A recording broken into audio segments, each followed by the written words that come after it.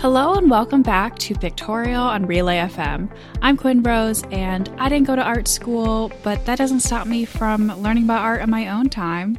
And I'm Betty. I'm also someone who did not go to art school, but I also really love learning about art on my own time, and I actually learned a lot researching this week's topic, so I will now share it with all of you. This week is a continuation of our religious art mini-series that we're doing here.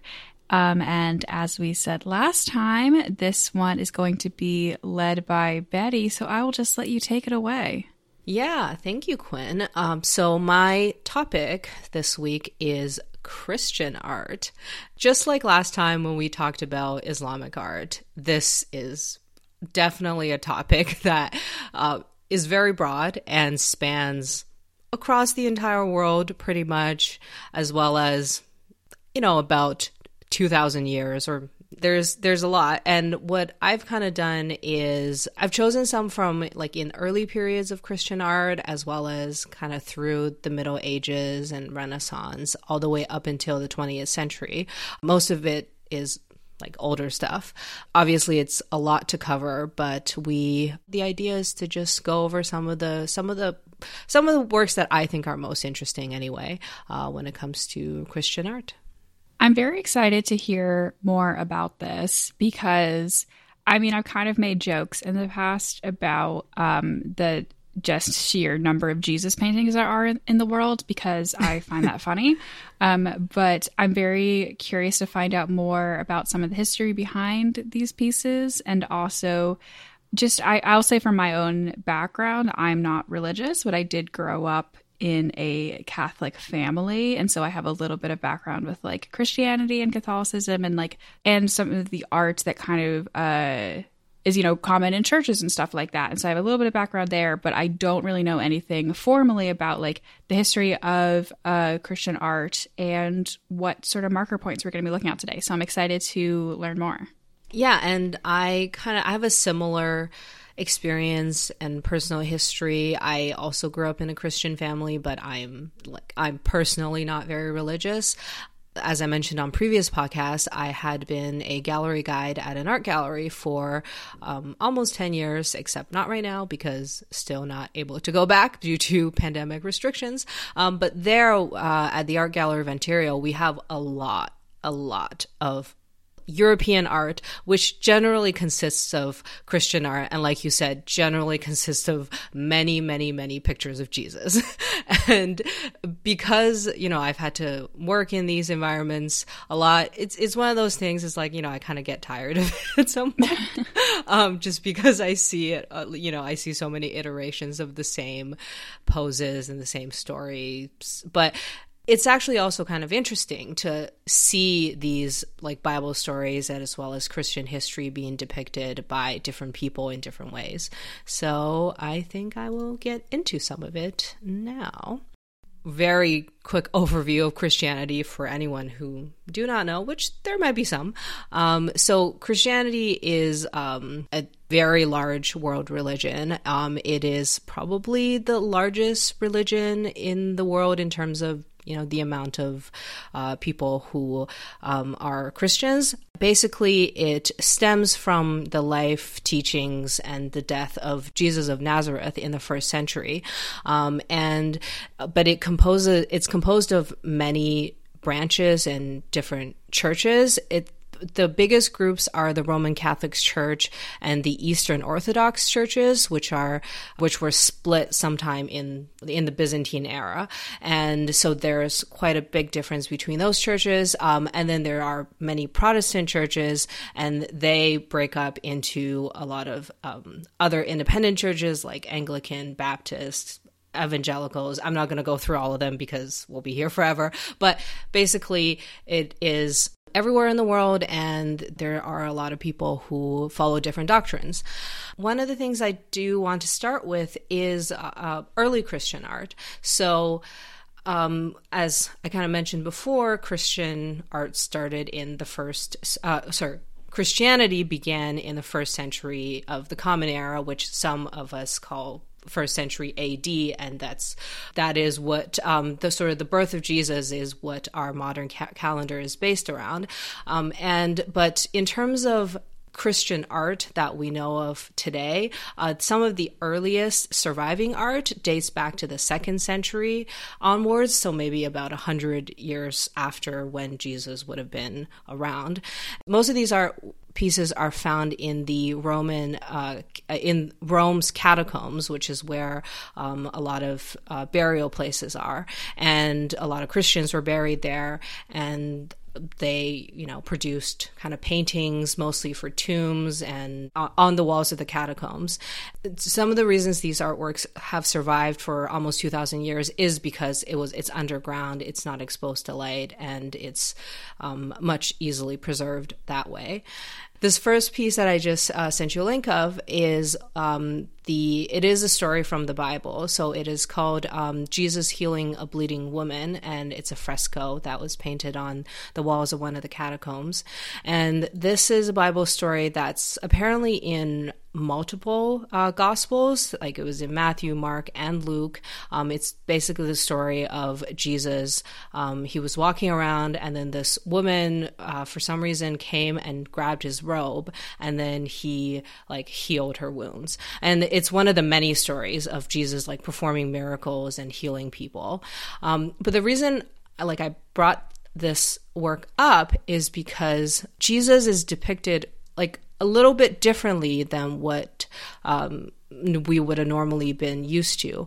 Do you want to give a brief overview of what this painting looks like?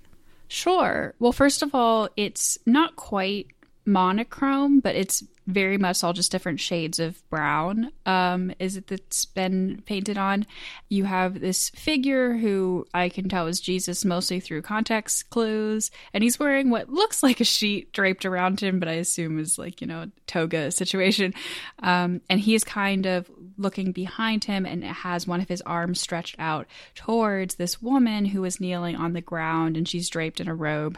And it's actually, you can't even really tell what his expression is because the level of detail is not that high in this painting. Whether it was ever there or it's been lost to time is hard to say. It seems like it's a pretty simplistic thing from the beginning, but there might have obviously been some weathering over, thousands of years that has also affected the level of detail that you can tell in this, and sort of the level of distinction and color that you can see in this, which, as I said before, is not very much. I said I could only tell this is Jesus basically through context. And part of the reason for that is that I think that in a lot of Christian art that you see, he's depicted with a halo around him. That's pretty dead giveaway for Jesus. And he doesn't have that here. And there's also just a very typical sort of look that you often see in depictions of Jesus, which you don't have here. I would say primarily because there is almost no level of detail to his face. So he could be anyone, honestly. Yeah.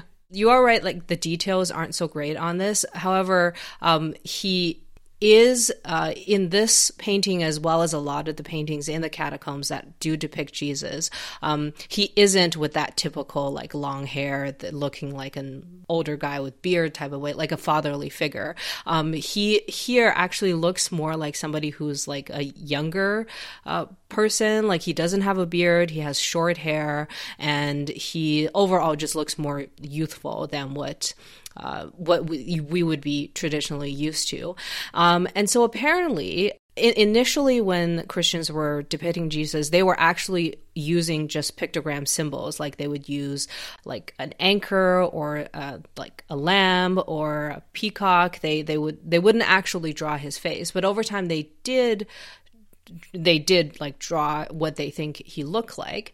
And again, this is maybe more than 100 years after Jesus existed, so maybe these people just had no idea what he looked like.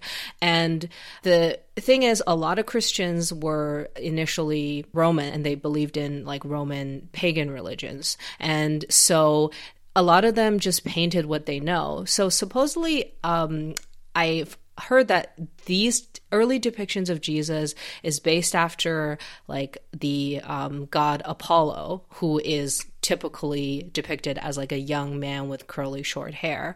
And Jesus was depicted in this way for a really long time. But then over time, so what I heard is that it kind of morphed into, some people started using Zeus as the reference to depict Jesus, and Zeus is more that like long hair with beard, kind of fatherly figure type of person. Yeah, that's interesting. And I mean, I am also curious about sort of the effects of having more advanced like art technology in being able to develop like more and more detailed depictions of this figure, and also having more and more ability to sort of like spread that idea throughout. Because I mean, like in what do you say, this from the 2nd century? Like I can imagine like it was very difficult to sort of spread a unified idea of what he would look like, or even like depict a unified idea of what he would look, of what they like interpret him to look like. Because at this point he would already be dead even by this point. And so, you know, and obviously we don't have photographs. So it's all up to interpretation, I guess. But yeah, but I wonder like how much even just like the ability to kind of standardize it, create an image of him just kind of changed over time. Yeah, this I forgot to mention, this particular fresco is from probably the 4th century, is from like between 300 to 350, but it is still quite early. And yeah, again, because Christianity was outlawed for like a couple of centuries at least. I don't have the exact dates here, but so a lot of Christians, they kind of had to hide the fact that they were Christians, so their artworks would have either been lost or only be discovered in these catacombs. So yeah, I'm actually I'm gonna skip ahead a few hundred. By a few hundred, I mean maybe almost 1,000 years because of time. Cool. Because we need to get to some of the more famous artworks. But what I will show you right now is Hell yeah. this next work. It is at Quinn's request that we talk about some stained glass, so we will. Yeah, last week I was like, Betty, please talk about stained glass on your Christian episode. Yeah, I mean, I feel like if we didn't, it would be, sacrilegious. So what I'm showing you, there's 2 links. The first one is it's an overview of Chartres Cathedral in France, and it is one of the many Gothic churches in France. And I'm using this one as an example because it is apparently one of the most well-preserved cathedrals, and it also, most of it is from its original construction, which was around 1190 to 1220. So basically, yeah, it's well-preserved, and it hasn't been worked on over the years like some of the other cathedrals. And this place has a lot of windows and a lot of stained glass. I'm not going to get too much into Gothic architecture, but basically this is an example of high Gothic architecture. And as you probably notice, like these Gothic architecture is known for being really pointy. Like there's just lots of arches, and they're very pointy and very tall, and there's lots of spires and things like that. And then apparently another aspect of Gothic architecture is it's quite often asymmetrical, unlike Roman architecture from before, which had a lot of symmetry. Yeah, so these Gothic churches, and the reason they were building it to be, the reason they were using these techniques like pointed arches and flying buttresses was because they were trying to build these buildings as high as possible. There was, I think, some sort of competition to build the tallest church ever. And I think this definitely isn't the tallest church ever because, it was built in the 12th to 13th century, but it is apparently 113 meters, which apparently at the time was one of the highest buildings ever. And they were trying to, the idea is to symbolically trying to reach the heavens and therefore trying to reach God. The picture that I have shown you is just one of the many examples of stained glass that's in this building. If you look at the Wikipedia page I sent you, there's basically on every wall there are just hundreds of pieces of stained glass, and we're just going to focus on the north rose window right now. You don't have to go into details of every single piece because we'll be describing this forever, but yeah, do you want to give a description of what you see here? Well, it's pretty. Yeah. I just really like colored lights, guys. That's all you need to make me happy. But okay, so what this actually looks like is it's obviously absolutely gigantic. Sort of the top half of it is this big circle with sort of with almost sort of, I would say, concentric circles of patterns inside of it in different shapes and forms. So you have sort of like, there's the biggest circle, and on the edges all around the biggest circle are like semicircles with different patterns inside of them. And then there's this circle of little like almost flower-like shapes. And then there's a circle of squares. And then there's a circle of these little sort of oval shape. And every single one of them is incredibly intricately designed designs of stained glass made up of these tiny, tiny pieces of glass in between. And then underneath the top half, that's mostly taken up by this giant circle, you have these 5... what would I call these? They look like surfboards. Okay, yeah. 5 surfboards pointed up towards that circle. And again, I should say the colors, there's a lot of blue and red. Everything is very bright. This is obviously it's a picture taken when the sun is shining in through the glass. And so everything is very bright, but again, mostly blues and reds, I would say, with yellow as well. And just a little bit of white. And each of these 5 surfboards has a different image of a person or people in it. And you can tell definitely just in the middle, you have the Virgin Mary and baby Jesus. Yeah, exactly. So you're absolutely right. It is really intricate. And one of the reasons why there's just so much stained glass is stained glass, the technology was developed around the 7th century CE, but it wasn't really perfected until around this time in the 13th century. So once they figured out how to make these work, they just went nuts. And stained glass is basically metal oxides that are of they're different metals, so they have different colors, and then they are added to the glass or mixed onto the glass or painted on, and then it's put into a kiln, and then once it's heated to a certain temperature, the color is permanently fused to the glass. And then these pieces are then taken, and every single piece is individually cut, and then they're inserted into lead borders, and then it's all assembled into like one giant piece, and then they're fitted into the window. So it is a lot of work to make these. And this one is just like an example of it just has just so much information and so many like stories as well as figures and people. Again, I won't get into what's in all of them, but like you said, in the center is Jesus as a child with Mary, and then it's surrounded by like these elliptical panels that have like doves and angels, and then apparently around that, in the 12 diamond-shaped panels, there are 12 kings of Judah. They're apparently Christ's ancestors, and then there are minor prophets that are in like surrounding that, and these surfboards, like you mentioned at the bottom, are of different figures and different figures kind of doing different things, like in the Bible. And apparently there's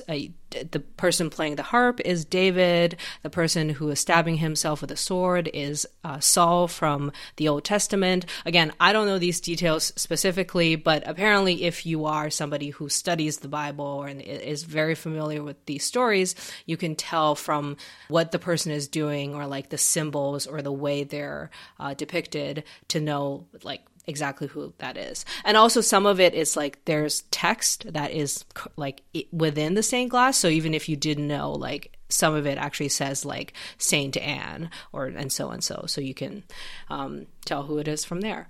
But yeah, it is just, it's really beautiful. And the picture really doesn't do it justice. Like I haven't been to this particular cathedral, but I have been to the Notre Dame in Paris, obviously way before the fire. And just these things you kind of just have to experience in person because they are enormous and they just tower over you. And like I would say we should make a pictorial trip to Gothic cathedrals. Despite a lot, and I mean a lot of the history that goes into them, you can't deny that cathedrals are very pretty. Yeah, that's for sure.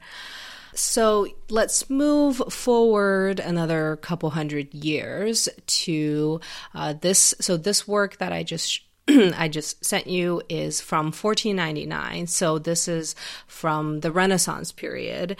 And so I actually, I decided to choose a sculpture instead of a painting. I know there's lots of really famous Renaissance paintings, like the Sistine Chapel, the Last Supper, but this work I think is very unique, and I am going to talk about it.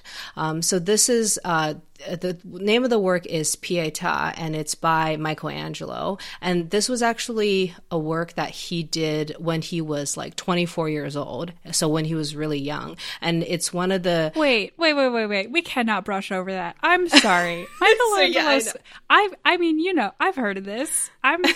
I know some things. He was 24? Yeah, I'm 24. I know, right. Exactly. No, sorry. I probably should have paused because it is a very shocking fact. I'm so sorry to break up your flow. Please continue. That just needed to be reacted to. Yeah, no, for sure. Like, he has, I've actually, also, I've seen sketches Michelangelo did when he was like 14. When I see them, like it looks like old masters, like an old master did them, but it's a teenage Michelangelo. So he was definitely a very, very gifted individual, and this is an example of that. So yeah, this work is one of the pieces that kind of launched him into like stardom, like that made him like really well known in Rome, and he ended up getting all these commissions to build like architecture and paint the Sistine Chapel and things like that. So this was a piece that was carved out of one block of Carrara marble. Again, the research that I found says it's just one block, so it's not like he assembled a bunch of different pieces. It was just a piece of rock in the beginning, and it's the scene that shows the Virgin Mary holding the dead body of Jesus after he was taken down from the cross. And so yeah, like this work, by your reaction, like from earlier, is definitely very, very beautiful. And it is, the reason I bring it up and the reason it's quite unique is apparently at the time it caused a lot of controversy because in this work, Mary is actually depicted a lot younger than what most paintings around this time or even before would have shown Mary to be, because she has her son was in his 30s when he died, so she can't be like she has to be at least like 50 something. But anyway, apparently, yeah, a lot of people were really kind of angry that like she looks like she could be in her 20s in this sculpture. But Michelangelo, apparently his explanation is that she appears young because apparently if you're a virgin who had a child, you don't age. That was his explanation. You know what? He just wanted an excuse to do what he wanted. Yeah, probably.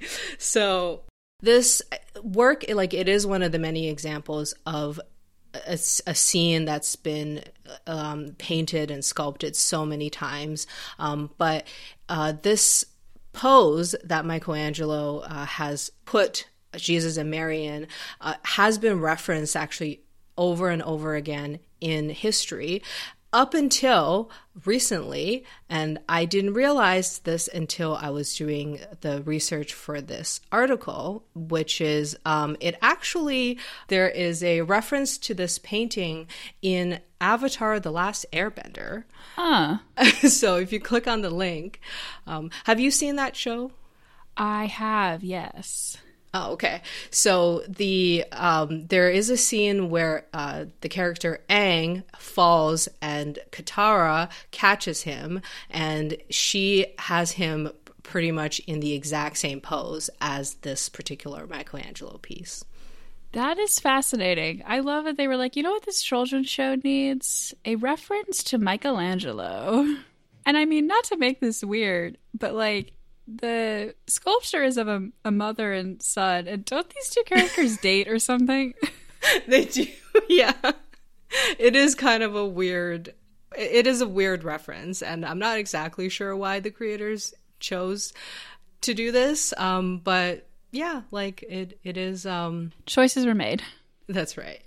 But, kind of the point is to show that this work really, it really became something that was quite symbolic, and a lot of people really felt connected to it. And, Mary's expression and just the way she is holding Jesus, like it is this very like somber, but also kind of elegant. And, but one other interesting fact about this work is that apparently in the 1970s, a Hungarian man who may have been mentally disturbed came and smashed this sculpture with a hammer and broke Mary's arm and nose and parts of her head. It's since been repaired, but apparently that is the reason why if you visited in St. Peter's Basilica today, it is under bulletproof glass.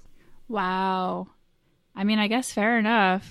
So this next painting, again, I'm skipping a few hundred years. It's a painting from the 1800s. It was painted around 1857 to 59, and it's by the French artist Jean-François Millet, and it's called The Angelus.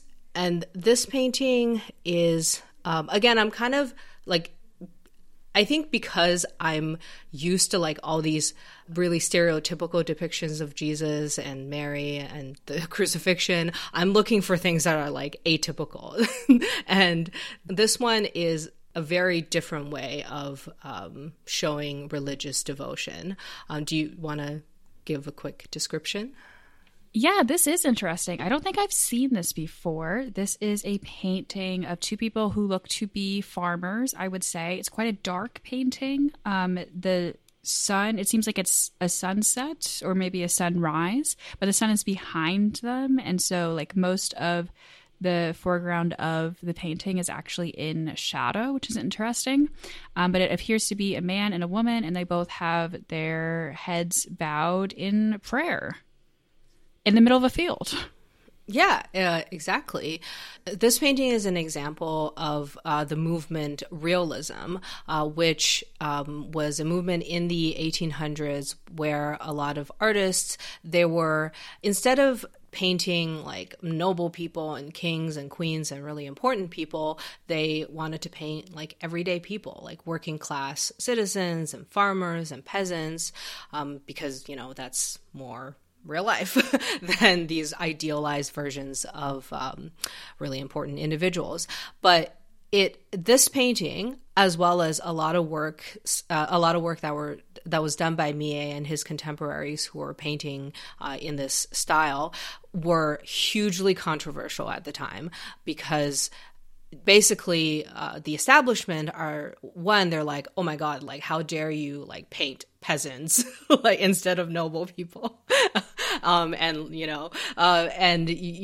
They're like, why are they important? And also people were just not used to seeing a religious painting in this way, because people are used to seeing like, biblical figures. But here are just two ordinary peasants or farmers who decided to take a prayer.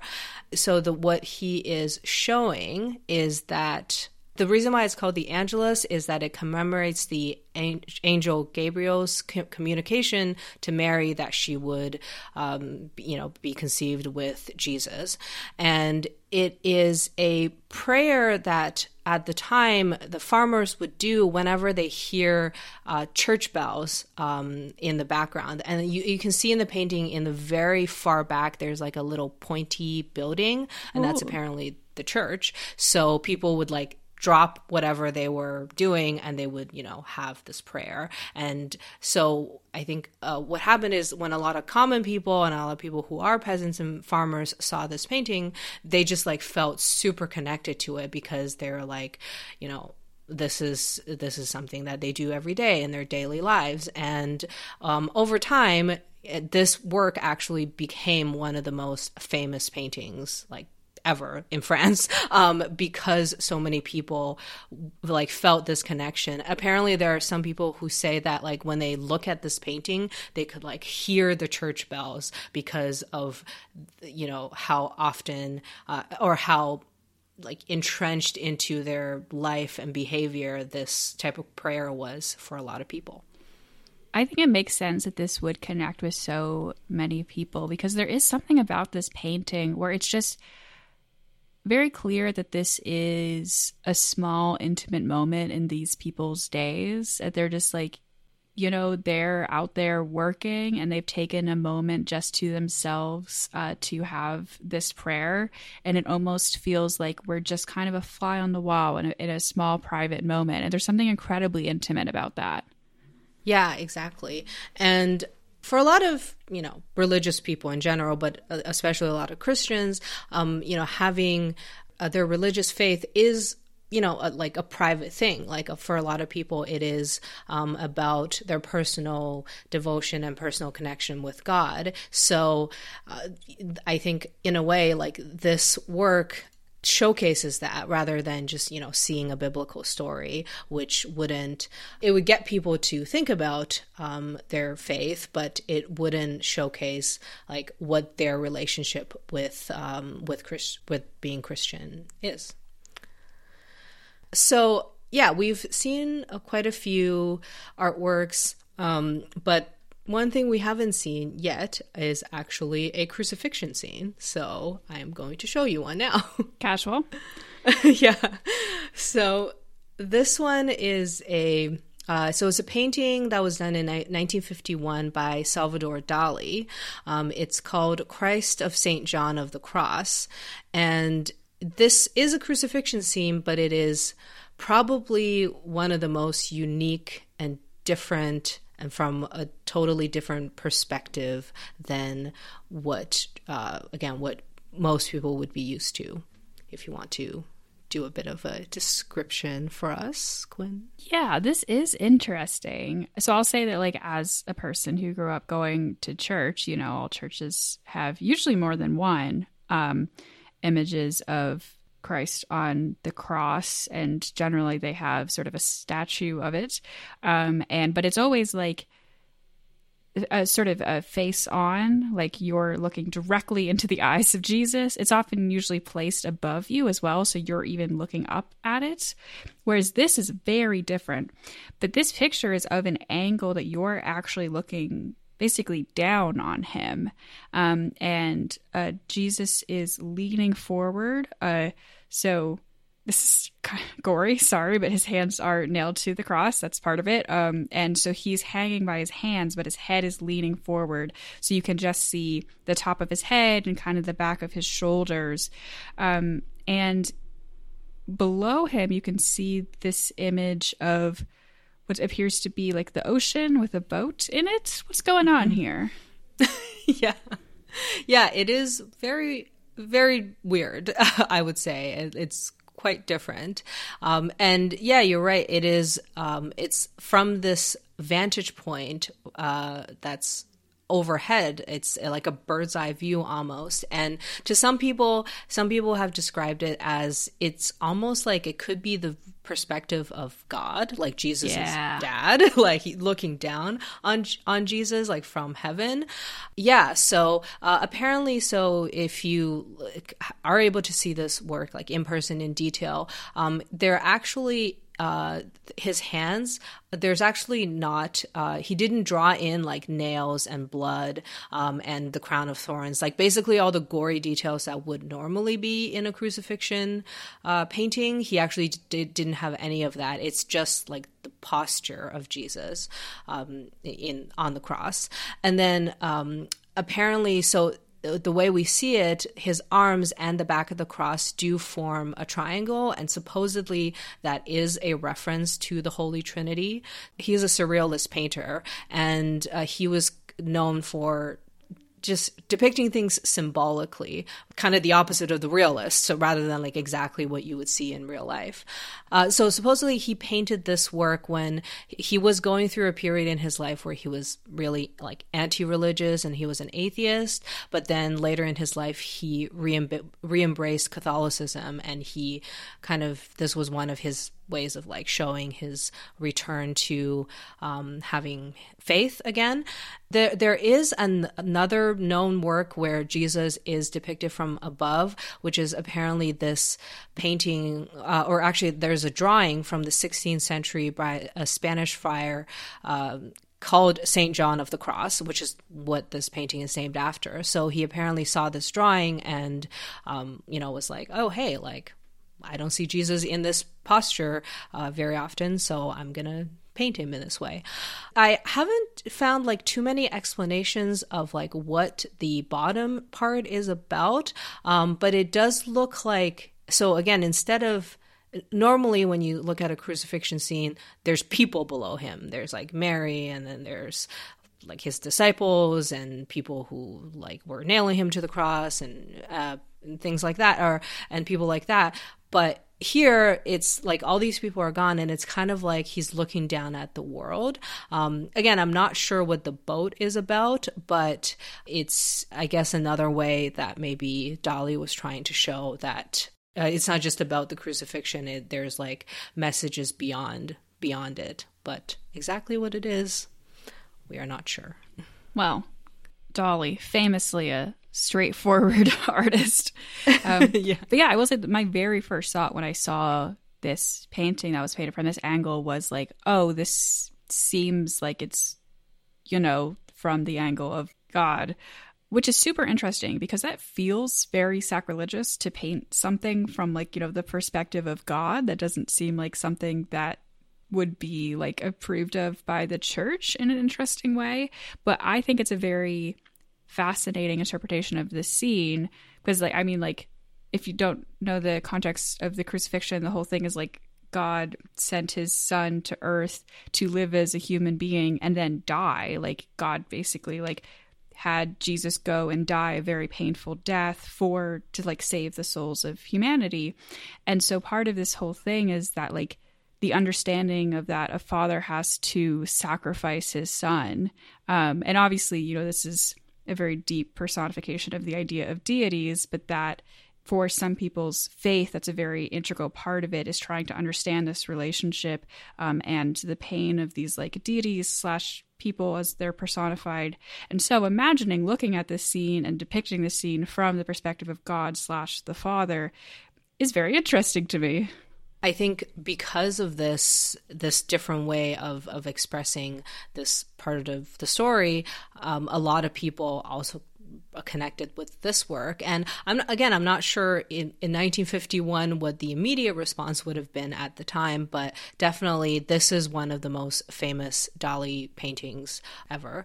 Similar to the last one we looked at, the Angelus, where again it's showing a different perspective to devotion, to Christianity. Like that one is more about like people in private praying and incorporating religion into their daily lives. And this one, like you said, is showing what the vantage point or perspective from Jesus's father would have been. And so I think because probably like us, like a lot of people are used to the same stories being shown in, you know, the same way over and over. When it is approached from a different perspective, it is, you know, a lot more fascinating to people.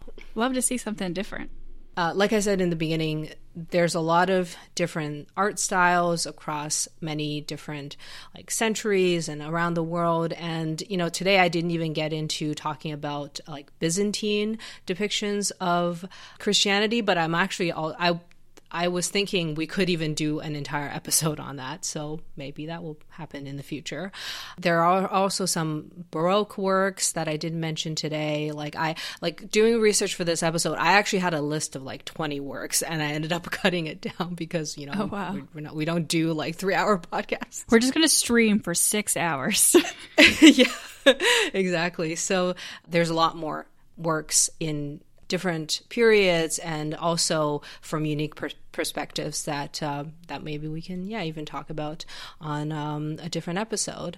But I think through these works I'm showing is I'm kind of trying to show like there are a lot of different ways that people show either religious faith or devotion. Like it's everything from just like a fresco on the wall that we're used to these like giant intricate pieces of stained glass with all these intricate stories, to like, you know, a very beautiful sculpture done by somebody who was, you know, very talented, to these like private moments and perspectives that we wouldn't normally think about. So I think, you know, I would encourage everyone to, you know, kind of like find works that connect with them.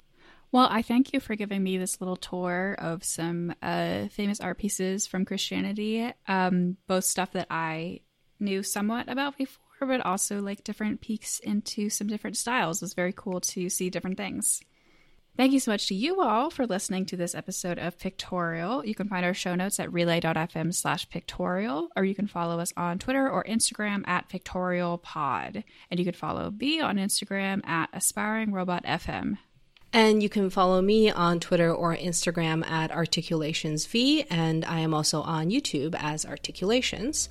And speaking of YouTube, we also have a YouTube channel for Pictorial Podcasts where we have video episodes of our podcasts. We are a bit behind in terms of uploading, but we will be catching up very soon. So for this particular episode, if you are watching on the screen, you will see all of these paintings over the centuries. Thanks for listening, art enthusiasts.